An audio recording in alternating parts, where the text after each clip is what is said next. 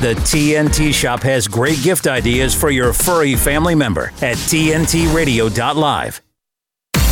Discussing pressing issues on today's News Talk, TNT. Welcome to the David Kurten Show. Thank you so much for joining me today on today's News Talk, TNT. Now, some of you I know watch the show every day, and you may remember a couple of weeks ago, I started doing a monologue or an editorial on the things that are attacking our children, both in the UK and in Western civilization. But I didn't finish what I had to say because there is so much to say. But I did talk about the transgender agenda. I talked about the experimental injections and gangs, grooming gangs that target girls and county lines gangs that target boys. The thing I didn't go on to mention is one of the most controversial and emotive issues that there is, and that is the issue of abortion. Now, abortion was decriminalized in the UK in 1967. It wasn't legalized. It's still illegal under the Offences Against the Person Act 1861, but it is decriminalized. And that means in certain circumstances, with the permission of two doctors, an abortion can be carried out and there will be no criminal penalties. Now, it was brought in on the basis that it would be safe, legal, and rare. And people were told there would only be a few hundred a year in extreme circumstances. But this is always how abortion is brought in and introduced to a nation. Now, I declare, and I have done before, I'm pro-life. I would abolish abortion in all cases unless the mother's life was in danger, because then you're acting to save a life. In any other case, you're acting to kill a life. Nevertheless, it was brought in on that premise. It's not safe to the unborn child that's being aborted. It's not actually legal. It's just decriminalized, and it's not rare. Every time it's brought in on that basis, the remit balloons way beyond what people are initially told in a bait and switch. Today, it's horrifying. There are 230,000 abortions every year in the UK, and that figure is growing. 1 in 4 pregnancies ends in an abortion in the UK. Those are the figures here. They're even higher in countries which have a larger population. What is happening also at the moment in Parliament is an absolutely horrific attempt to increase the age at which abortion is decriminalized from 24 weeks up to birth. There is a bill going through Parliament, and it will be debated in March, which is the Criminal Justice Bill. And a Labour MP, Diana Johnson, has laid an amendment to the Criminal Justice Bill, hijacking it on behalf of the abortion lobby, but asking for, and the amendment says that pills by post, which were decriminalized by the Coronavirus Act in 2020, should be available up to birth, and there should be no criminal penalty for any women who lie about pills by post, about the age of gestation of the child, and that will be decriminalized. What happened last year is that there was a case that received a lot of media attention, and that was the case of Carla Foster in 2023. She lied about the age of gestation. She said she was pregnant 7 weeks. Actually, she was pregnant somewhere between 32 and 34 weeks. She ordered some pills by post, which had been made legal under the Coronavirus Act and later under an amendment to the Abortion Act. But she took these pills, and then the baby obviously died. She was still criminally liable for that, because that was not accepted under the Abortion Act and even the amendment to the Abortion Act that was made in 2022. The abortion lobby has weaponized that case in order to say, well, this is terrible, and therefore women who are in this situation should not receive any criminal penalty. But the reality of this is, if this amendment goes through, we will have the worst and most horrific abortion regime in the Western world, comparable to other countries, 1 or 2 other countries, I think, like New Zealand, who have already got abortion up to birth. This is all actually part of Agenda 2030 and the Sustainable Development Goals. If you didn't know, one of those things in Agenda 2030 is called reproductive rights. So what that means is the globalists want to introduce abortion up to birth in every country around the world for any reason whatsoever. Now, even if you support some abortion, even if you support it being safe, legal, and rare, as we were initially told, but it's gone well beyond that, you will probably be horrified at the thought of abortion up to birth, either through pills by post, which are called a medical abortion. I call them poison by post, because actually what they do is they poison the child inside its mother's womb, and then it comes out in the processes later on. Or by what's called surgical abortion, which is so horrific that the abortion lobby actually doesn't want to see what happens in a surgical abortion, because it's more horrific than the worst horror film you can imagine. I won't go into the details here because it is very disturbing. But what I would say is anyone who is laying such a bill in Parliament and supporting such a bill in Parliament to allow abortion up to birth in the United Kingdom has at the very least lost their moral compass, and they need to get a new one. This is today's News Talk, TNT. Russia, gas prices, COVID mandates. It just doesn't seem like anybody's doing anything about it. Today's News Talk Radio, TNT. Welcome back to the David Kurten Show. I have with me, as usual, Gemma Cooper, our resident news expert. Welcome to the show, Gemma.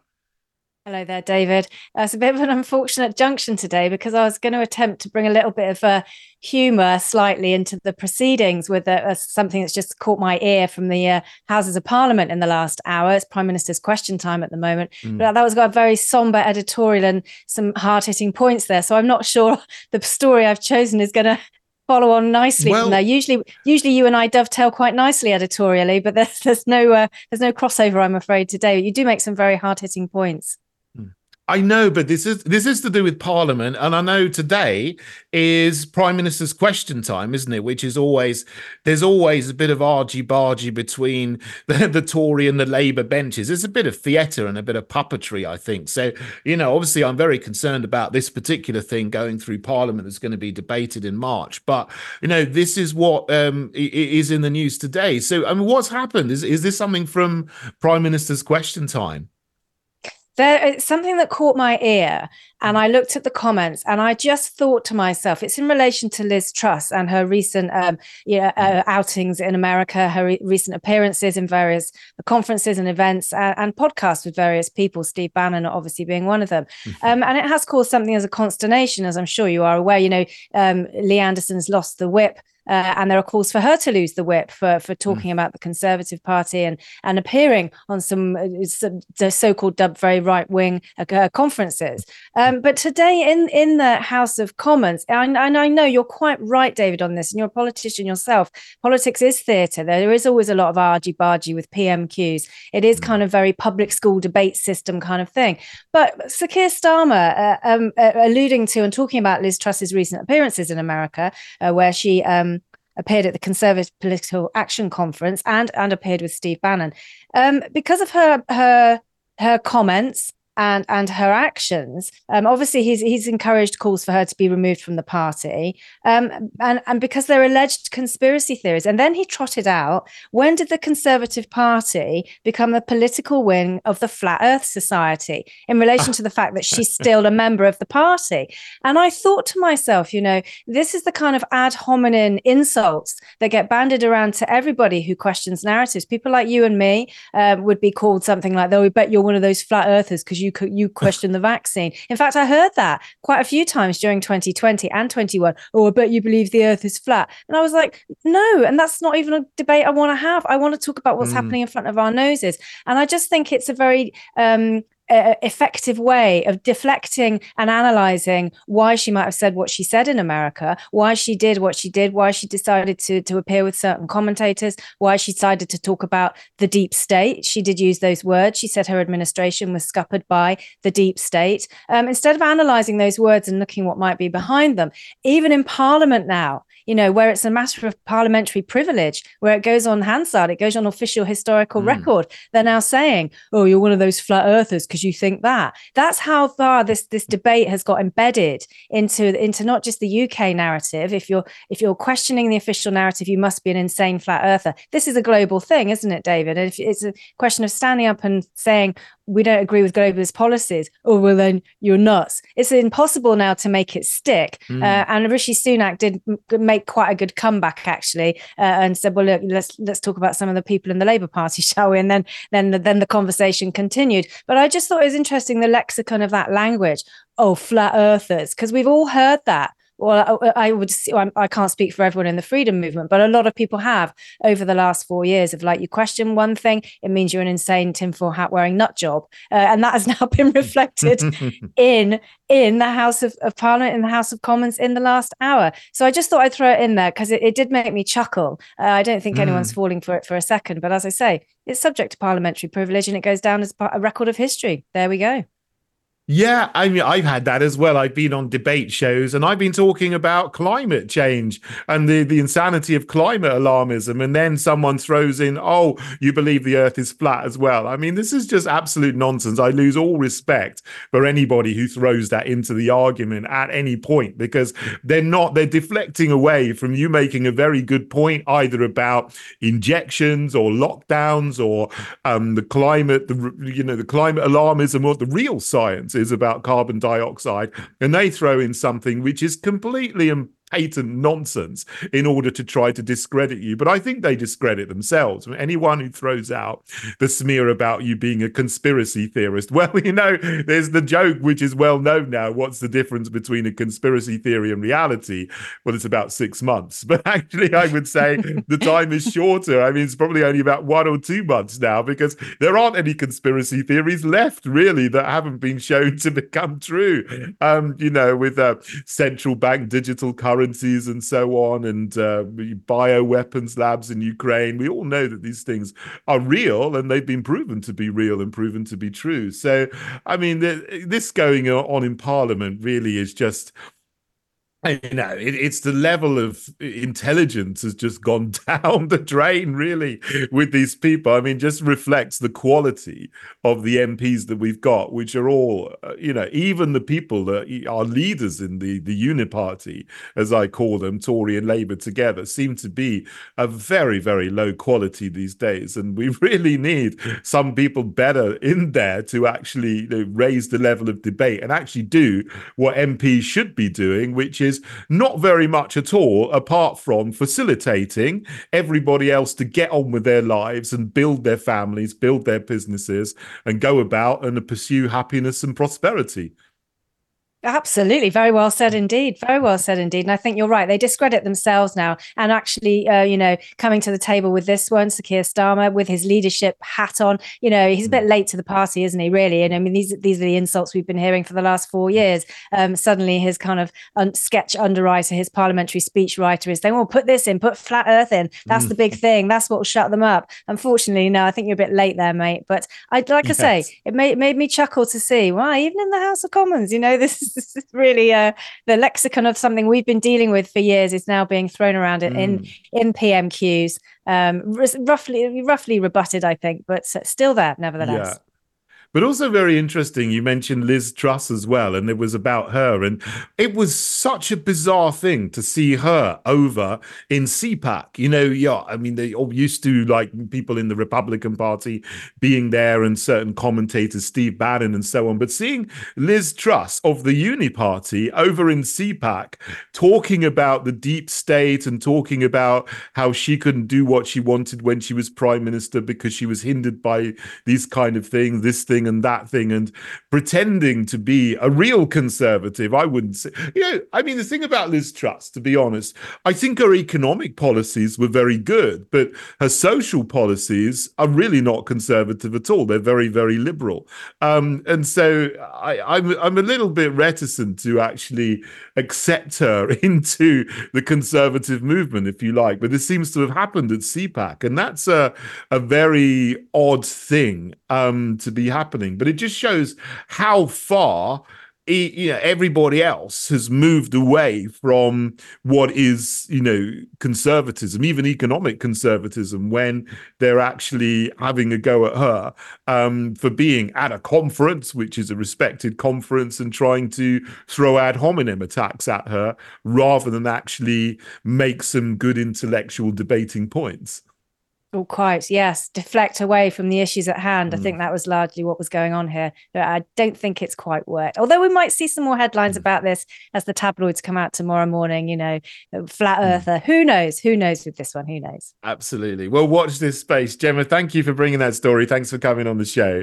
This is Today's News Talk, TNT. TNT's Brewster Torres. How did that impact you, that first year of studying and realizing I presume we're seeing something that was not only unprecedented, if not unbelievable, but unbelievably harmful? What did that cause you to do? I realized, really from the very beginning of the pandemic, that this was all pushed by propaganda. This wasn't science. This wasn't medicine. This was propaganda that was being pushed by the mainstream media. It was pushed by public health authorities that I knew to be corrupt from my legal battles before the pandemic. These were very corrupt individuals who were pushing these pandemic measures. And really, it seems like all proper medicine and science was just being thrown out the window to push a certain agenda and certain pharmaceutical products on the population. World Stage and Brewster Torres on Today's News Talk, TNT.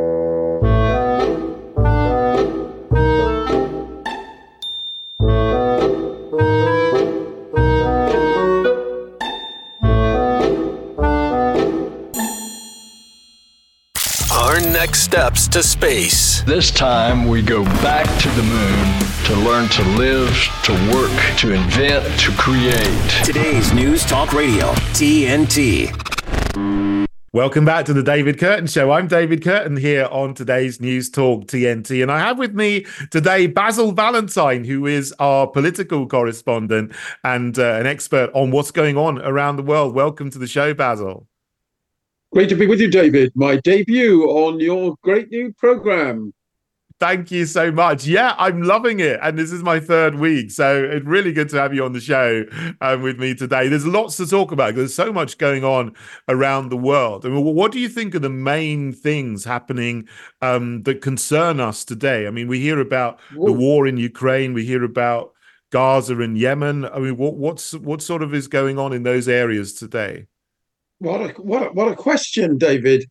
The world is in turmoil. Only earlier this week, Emmanuel Macron suggested putting French troops on the ground in Ukraine, directly confronting Russian troops.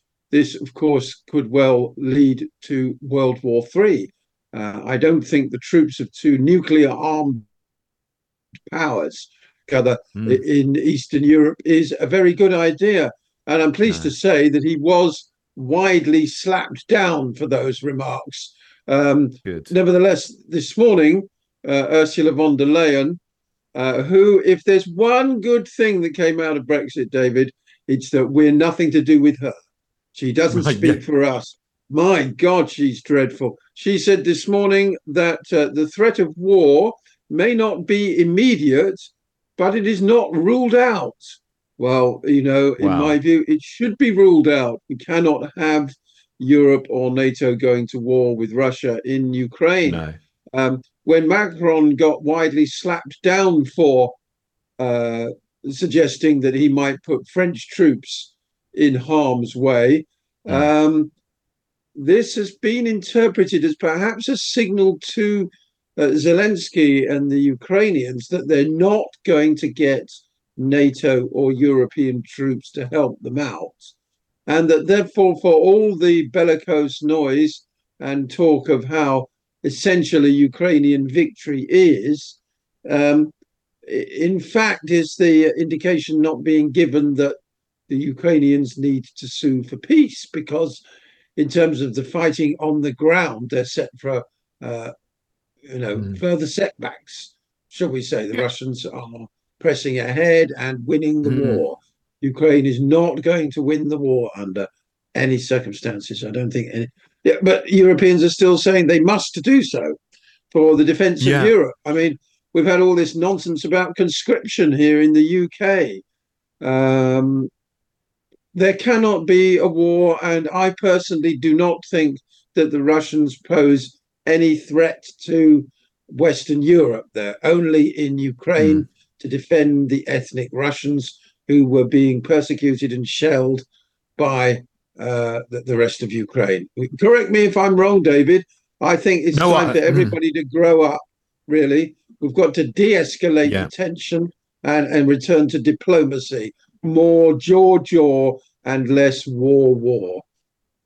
I totally agree with you. And it seems, though, that the leaders of the collective West, if you can call them that, NATO leaders, EU leaders, are hell-bent on escalating this war. And they talk about it as though we must beat Russia, we must defeat Putin in Ukraine, otherwise that's an existential threat to Europe, when it's not.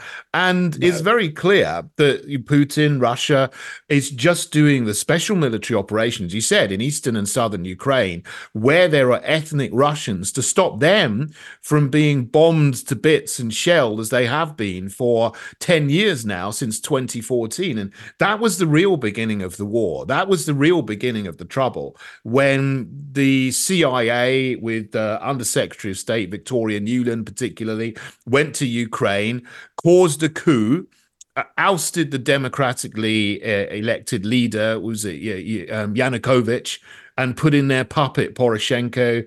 And then we got another puppet, Zelensky, who actually was elected on the basis of peace with Russia, but he did a big bait and switch. And then we've got war with Russia because his puppet masters in the White House or the Pentagon have goaded him into war. And then Boris Johnson and others have gone to him and said, don't make peace, continue the war.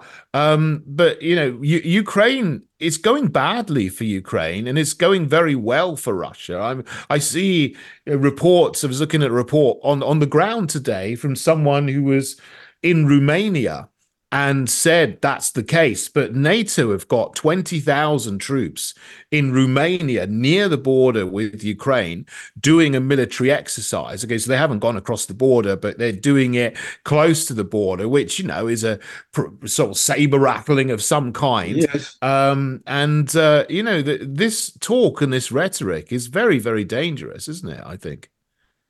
Just this week, Zelensky said that 31,000 Ukrainian troops have been killed since the outbreak of hostilities. Other people say it could be 10 times that number. We really don't know. Apparently, they don't like admitting people have died because it means paying pensions to their descendants and relatives for the rest of their lives. There are apparently thousands supposedly missing in action. It's all so sad, really, David, because it could all have been avoided, should all have been avoided. For, as you rightly pointed out, the Russia-friendly government was ousted for, you know, nefarious reasons. And then, as recently as 2 years ago, George Galloway, we're coming to him next. Boris Johnson went and scuppered the peace deal. I mean, you know, that buffoon, honestly. I mean, it's one thing him sort of having parties in Number 10 during lockdown. It's quite another being responsible for the most deathly conflagration in Eastern Europe since the end of the Second World War. And what gets me, David, is where does this enmity towards the Russian people come from? It's not from the British people. We do not have an enemy in the Russian people. So there's no ideological difference anymore. They're capitalist. It's not like it's this dreaded threat of communism with its, you know, appalling system that, you know, doesn't provide a decent standard of living for people and all that. I mean, Putin is an authoritarian to some degree, but I mean, when you look at other regimes around the world that we're happy to do business with, that is not in and of itself a sufficient excuse for the degree of enmity. So I've been puzzled for some years now as to why the UK deep state hates the Russians so much. It goes back to it predates, but examples are like the when Russia got the World Cup and we expelled a diplomat a few days later. Do you remember that nonsense and claimed it had nothing to do with it? There's been this, completely unnecessary poking of the Russians endlessly, which includes reneging on previously agreed bilateral agreements. And where does it come from, David? Why? Why do people want to whip up? Do you know what I mean? It doesn't make any sense to me. It's irrational, but there is someone who did give an answer to it. I don't have time to go into it now, but we all know on this channel, we've heard of Gonzalo Lira, who was killed in a Ukrainian prison for nothing more than free speech and expressing his opinion. But he has done a lot of excellent videos analyzing the background to what's going on, the history, back to 2014, but even back 100 years. And he does give an answer. You can have a look at Gonzalo Lira's videos and you might find the answer he gives there. But anyway, Basil, thank you so much for joining me in this section. We'll be back after the break. This is Today's News Talk, TNT. Here we go. TNT Radio News. Matt Boyland here with your TNT headlines. Washington has warned the situation in Ukraine is extremely dire, admitting the country's losing territory as Kyiv's forces retreat from their positions amid strong Russian advances. The situation is extremely serious right now. Frontline workers who were sacked or suspended for refusing the COVID vaccine in the Australian state of Queensland are celebrating a huge win. And Donald Trump and Joe Biden both won their respective primaries in Michigan on Tuesday, putting them on a path to a potential rematch in November. Why not give TNT Radio a follow? We're on all major social platforms, including Facebook, Twitter, Instagram, Gab, and Getter. Help us get the word out as we cover the biggest topics of our time right here on today's News Talk. TNT Radio. TNT Radio. Welcome back to the David Kurten Show here on today's News Talk, TNT. And I have with me now Nadia Klok, who is the London Secretary of the Workers' Party of Britain. George Galloway is the leader of that party, and there is a by-election coming up soon where he's standing. Nadia, welcome to the show. Hi, David. How are you doing? I'm doing well, thank you. Thanks so much for joining me. Thanks for having me. Yeah, fantastic. So you're in the Workers' Party of Britain.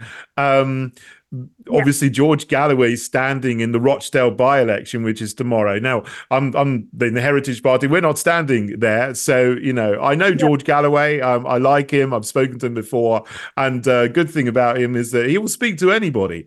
He believes in freedom of speech. But can you tell us and tell the viewers, what does the Workers' Party of Britain stand for? What are some of your key policies? Well, we stand for liberation of anyone oppressed. Quite a few people think that we just represent the working class.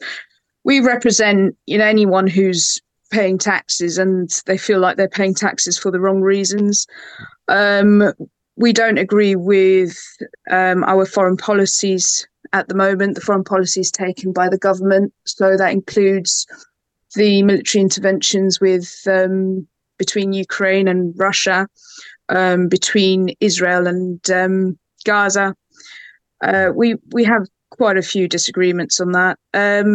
Our main focus is on the living standards of the people of this country. It's to focus on improving their living standards. We stand for freedom of speech. We stand for the farmers. We stand for, basically all those who feel like they've been paying taxes for just the wrong reasons at the moment. I certainly agree with you on foreign policy. I know we in the Heritage Party we're against the war in Ukraine. We shouldn't be involved in sending huge amounts of money and weapons there, Billions. Which could be... Yeah, absolutely. 5 billion, I think, has come from this country, which could be spent here or actually to pay off our debt. We're not, we've got a mountain of debt that we need to pay off as well. And also the Gaza situation, which is horrendous. And, George Galloway there, the campaign you hear his strapline seems to be for Rochdale, for Gaza. Now, the thing is, some people might question that and say, well, why is there such a focus on Gaza in the campaign to be elected in Rochdale? Is there a reason for that? Well, the big issue at the moment is it's a big thing in the world at the moment. It's what's happening in Gaza. Now, how it affects people in Rochdale is that our money it's being spent on arms trade with Israel to harm innocents, and it really shouldn't be in our name. It gives us a lot of shame. I've spoken to quite a few because I was out canvassing in Rochdale with George, and I've spoken to, as well as the Muslim community, I've spoken to English white community, and they've also said, what's going on in Gaza, it shouldn't be happening. It's not on. There are some people in more affluent areas. They didn't really like George, but the majority, it was quite positive. So it also affects them in the way of, where's my taxes being spent? It's all about, why their living standard is suffering. I think the leisure centre was about to be closed. The market stalls were closed. The maternity ward is being shut down. The A&E ward has been shut down. I mean, the maternity ward, if you were on your way to give birth, you'd have to travel about half an hour to the next hospital at least. That's if there isn't any traffic. What I find really extraordinary, because I remember when I gave birth, and if it was 5 minutes later, I'm really lucky the hospital is about 10 minutes away, but it was 5 minutes later, that would have been it. It would have been at the back of the car. So these things are really important. So George doesn't just only focus on Palestine. He does focus on the things that people need, the common people, the services that they require and need to live happily. So at the moment, it's just what's happening in Gaza. It's a big, big deal. And also, as you said, in Ukraine, the amount of money being sent over there to Zelensky, it's just incredible. And it shouldn't be anywhere near them. It should be here. It should be invested in the people here. Yeah. And unfortunately, it's not. Unfortunately, people are suffering now. I mean, we have children, we have parents who can't put enough calories on their children. We have families who can't even, they don't have enough money on the meter. They can't put the gas on. Yeah.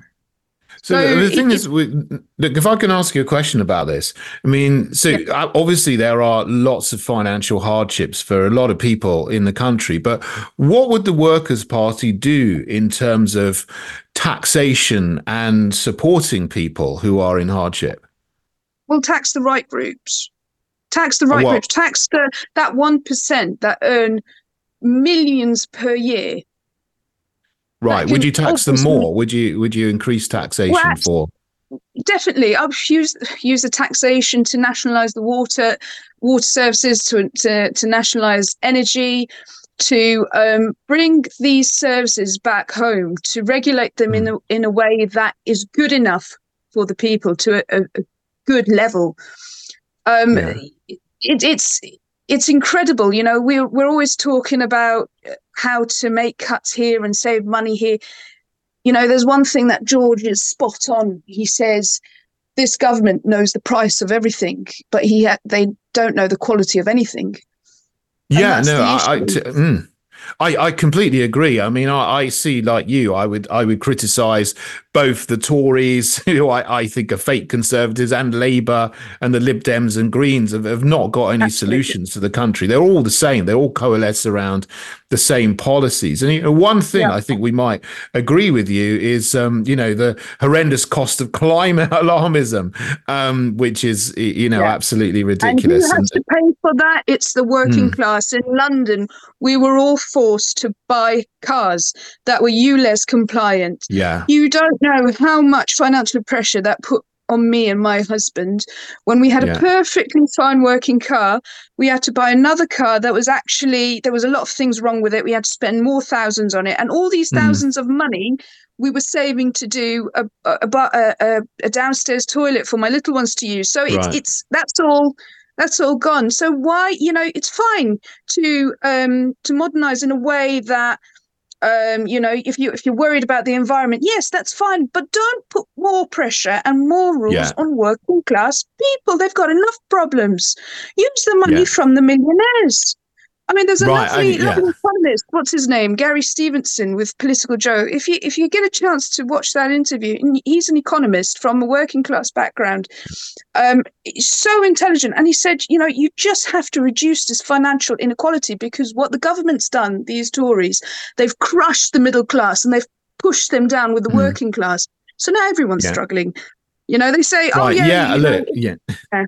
Yeah, absolutely. Look, I think we would certainly agree on really reducing the tax burden on working class people wherever possible. I mean, I probably would disagree with you about taxing the wealthiest people more, because there's already a tax rate of 45%. But we could debate that again another time. But Nadia, I've got to finish now, because I've come to the end of this section, unfortunately. But thank you so much for coming on the show and chatting to me here, and all the best to your party tomorrow in Rochdale. Thank you so much. Thank you so much. Have a lovely day. You're welcome. This is today's News Talk, TNT. De-weaponizing weather with reality and perspective. Scientists are freaking out over how warm the ocean has gotten. They should freak out. You know why? Because it's proof that it cannot be man-made. CO2 back radiation only penetrates the top millimeter or two of the oceans. So what's warming the ocean? Well, if you've been listening and following some of my writings, it appears logical and appears obvious that this has to be natural, specifically geothermally driven. Now, there are some other arguments out there. The solar people say because of the reduction of incoming rays that could be affecting the cloud cover. However, as a meteorologist, I could tell you why there's less cloud cover over the tropics. If it warms, and it's going to be distorted warming because of what we call the thermohaline circulation, if it warms more away from the equator than around the equator, it affects the vertical velocity patterns, which lessen the upward motion over the tropical oceans, and guess what happens? You have less clouds. Now, I'm not going to get into an argument with my solar friends. I will tell you this, those scientists that are panicking over how warm the ocean is getting should be panicking, because it means that they can't possibly be right as to the cause, and their gravy train should come to an end. I'd be panicking too. This is TNT climate and weather watchdog meteorologist Joe Bastardi asking you to enjoy the weather. It's the only weather you've got. We all know what it's like to feel alone. But it just takes one new connection. Want to get out of here? To empower many. This is unbelievable.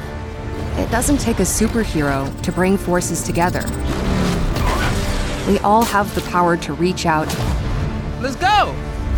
And help someone feel like they belong. Pretty cool, huh? We are stronger together. Discussing national and international issues. This is the David Kurten Show on today's News Talk, TNT.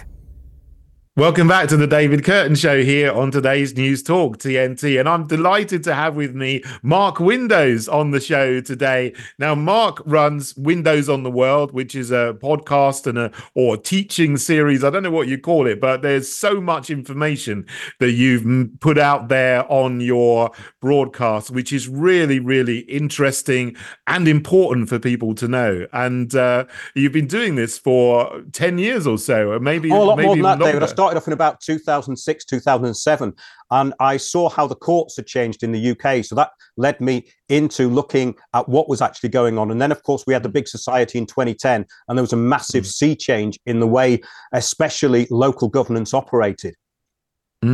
You talk about communitarianism and quite a lot, and I don't think many people may not have even heard of that word, or even less understand what it means. What is that, and why is it a danger to our society?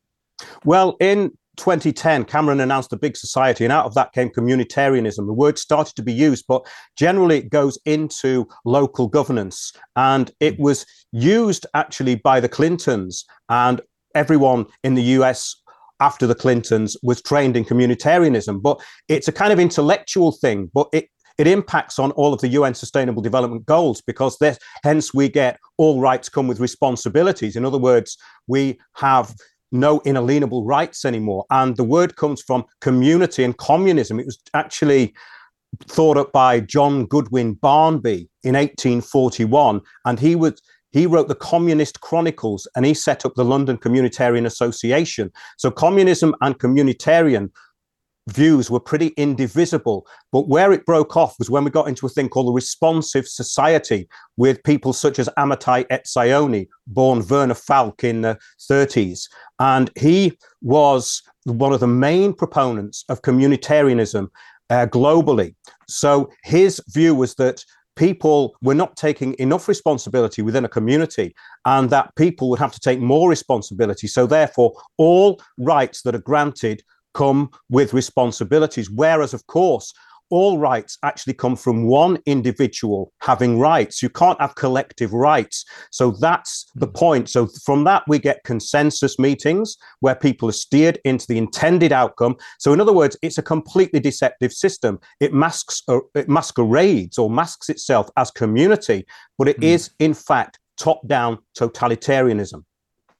So does this happen on local councils? I mean, you talk about consensus being driven and people go into meetings and then, they think they have an opinion and they can present their opinions, and we live in an open society where there's a level playing field. But is it the case that people can go to meetings and then be manipulated into accepting certain points of view and then pursuing a certain agenda, such as the climate agenda or the woke agenda or the trans agenda and things like that? Yes. Well, all these agendas, David, are drivers of change. The climate change agenda is the biggest driver of change humanity has ever been forced into and under.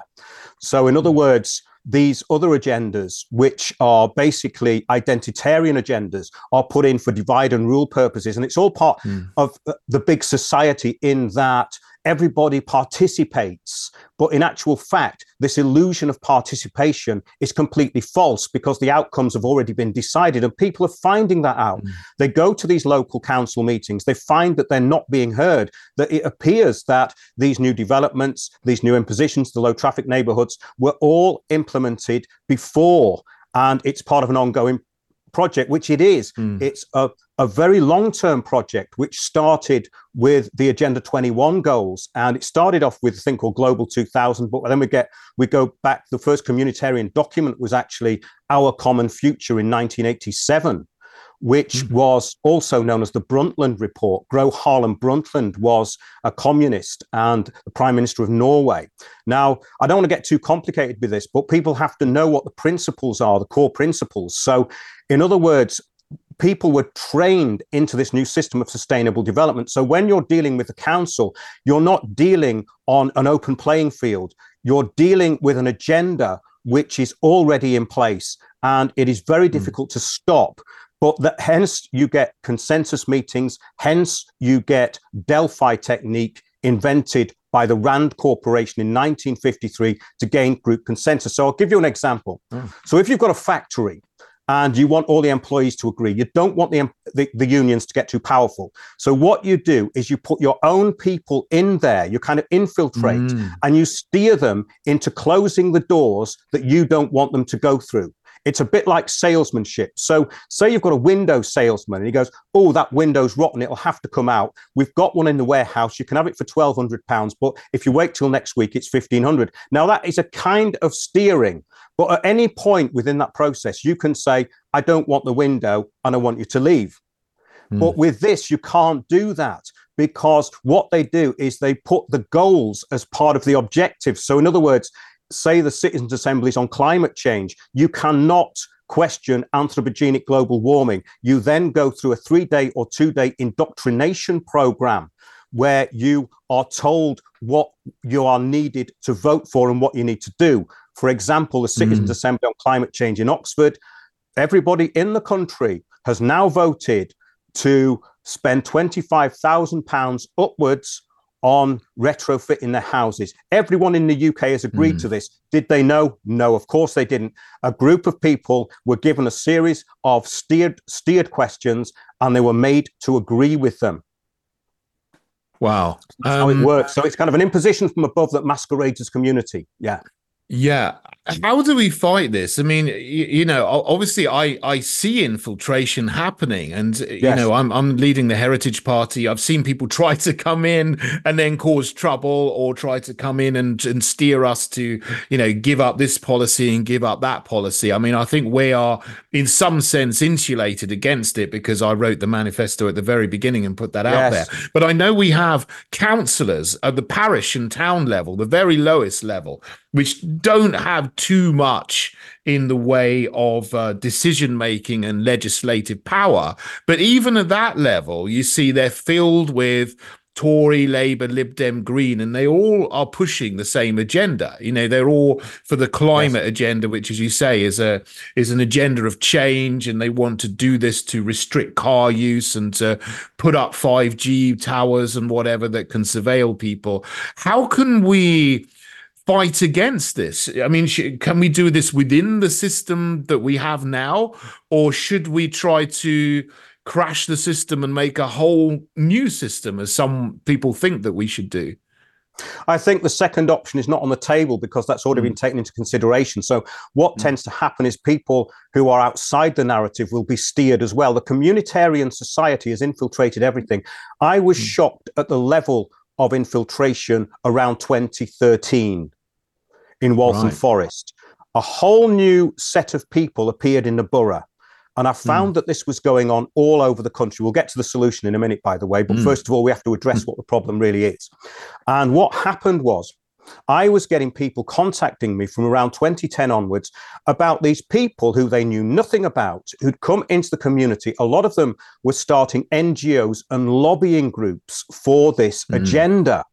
So hence you get locally things like Mums for Lungs, Our Children Can't Breathe, etc. Now, these are steered groups. Wow.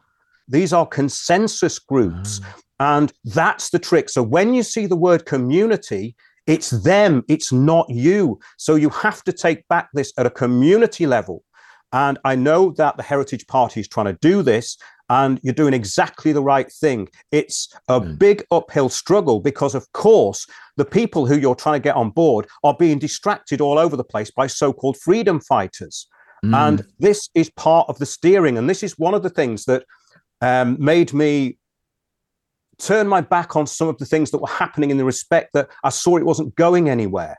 So there was a bit of conflict over that with certain people, but now they're seeing that, in fact, it was right that this system is in place. But I do have a manifesto which you can look at it's just put empower your community into windowsontheworld.net and scroll down to the end. And there's a series of steps there which you can use as a template. And what that does, it makes it so that they can't accuse you of being far right. They can't accuse you of being anti-climate change. They can't accuse you of being a denier of anything. And that's the trick, because as we know, it's all about ad hominems and logical fallacies. The whole of sustainable development is all about logical fallacies. In other words, they'll turn around and say 97% of scientists agree, which is a logical fallacy. It has no basis in any form of reality and never did. So they use these template arguments, and when they lose the argument, they will shut the meeting down or shut the subject down. What you have to do cleverly somehow, and this is a great challenge to people out there, you are in a mimetic war, and the best meme is going to win. So you have to be very aware that this is a soundbite orientated program. Now, I've got a lot of the quotes that you can use against the climate change agenda. For example, Ottmar Edenhofer, who's like the big head of climate policy throughout the world, Mercator Institute, IPCC, etc. He's openly stated this is not an environmental project. Climate policy has absolutely nothing or little to do with anything environmental. So you have to separate climate policy from the environmentalism. So in other words, the policies that they're following are not environmental. And you've been a real champion of this, stating, the solar farms, the green energy doesn't work. I went to a conference several years ago, David, called the Green Energy Conference. The two suppliers to the national grid said, we do not know why the government is lying about renewables. Both of them, two separate companies said this. And they were very open. They were getting top dollar from the government when the national grid is at peak capacity, which is very often now. They said the future in Britain is power cuts, but we don't know why they're lying about renewables. But everything is backed up with buried diesel generators called the STOR system, which clicks in. So people don't know that these buried diesel generators are owned by offshore companies, many by Saudi Arabia, especially in Wales. This was a few years ago. So when we look at the green agenda, we have to look at what it is. Now, some people who've been through the university system see it as, oh, it's a corporate agenda. Well, that's half the story. But unless they get the full picture of what it's really about, which is control and management and depopulation, then they're still going to be, it's the corporates or it's the Tories. So what this system does, it gets people stuck in a certain place and in certain groups. And that's the trick. You have to break out of those groups and see the bigger picture. Yeah, it looks like they are fabricating scarcity deliberately. Yes, artificial scarcity is how it's run. Absolutely.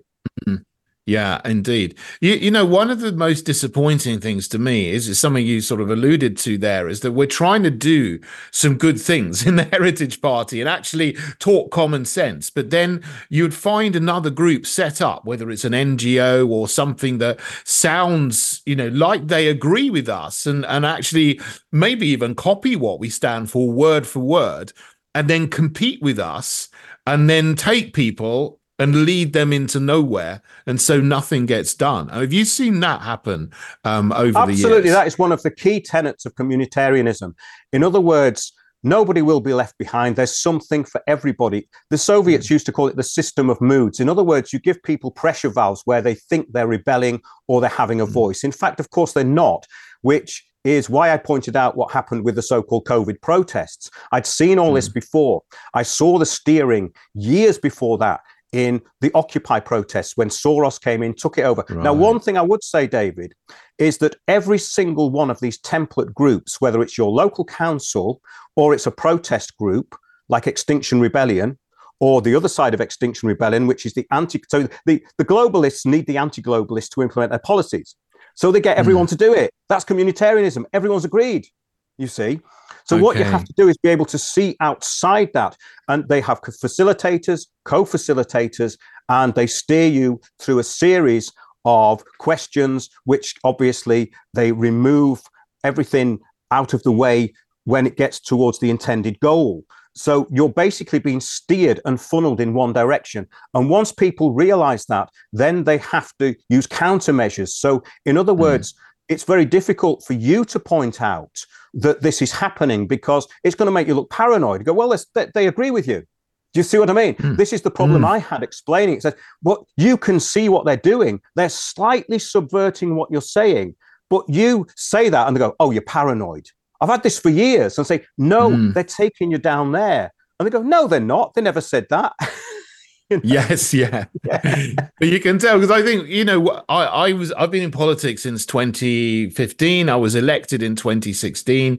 And then when I tried to get re-elected onto the London Assembly in 2021, I got all these groups sprung up and they said slightly similar things to me, but slightly twisted, and then stood against me. And I think, why are you doing this? Why don't you just join in so we can all be one party together and support each other and maybe get a seat? But I mean, do you think that there's, you know, we just got 2 or 3 minutes left. Is there any point? Do you think it's worth engaging in the political process, or at all, or is it not worth it anymore? Do you think?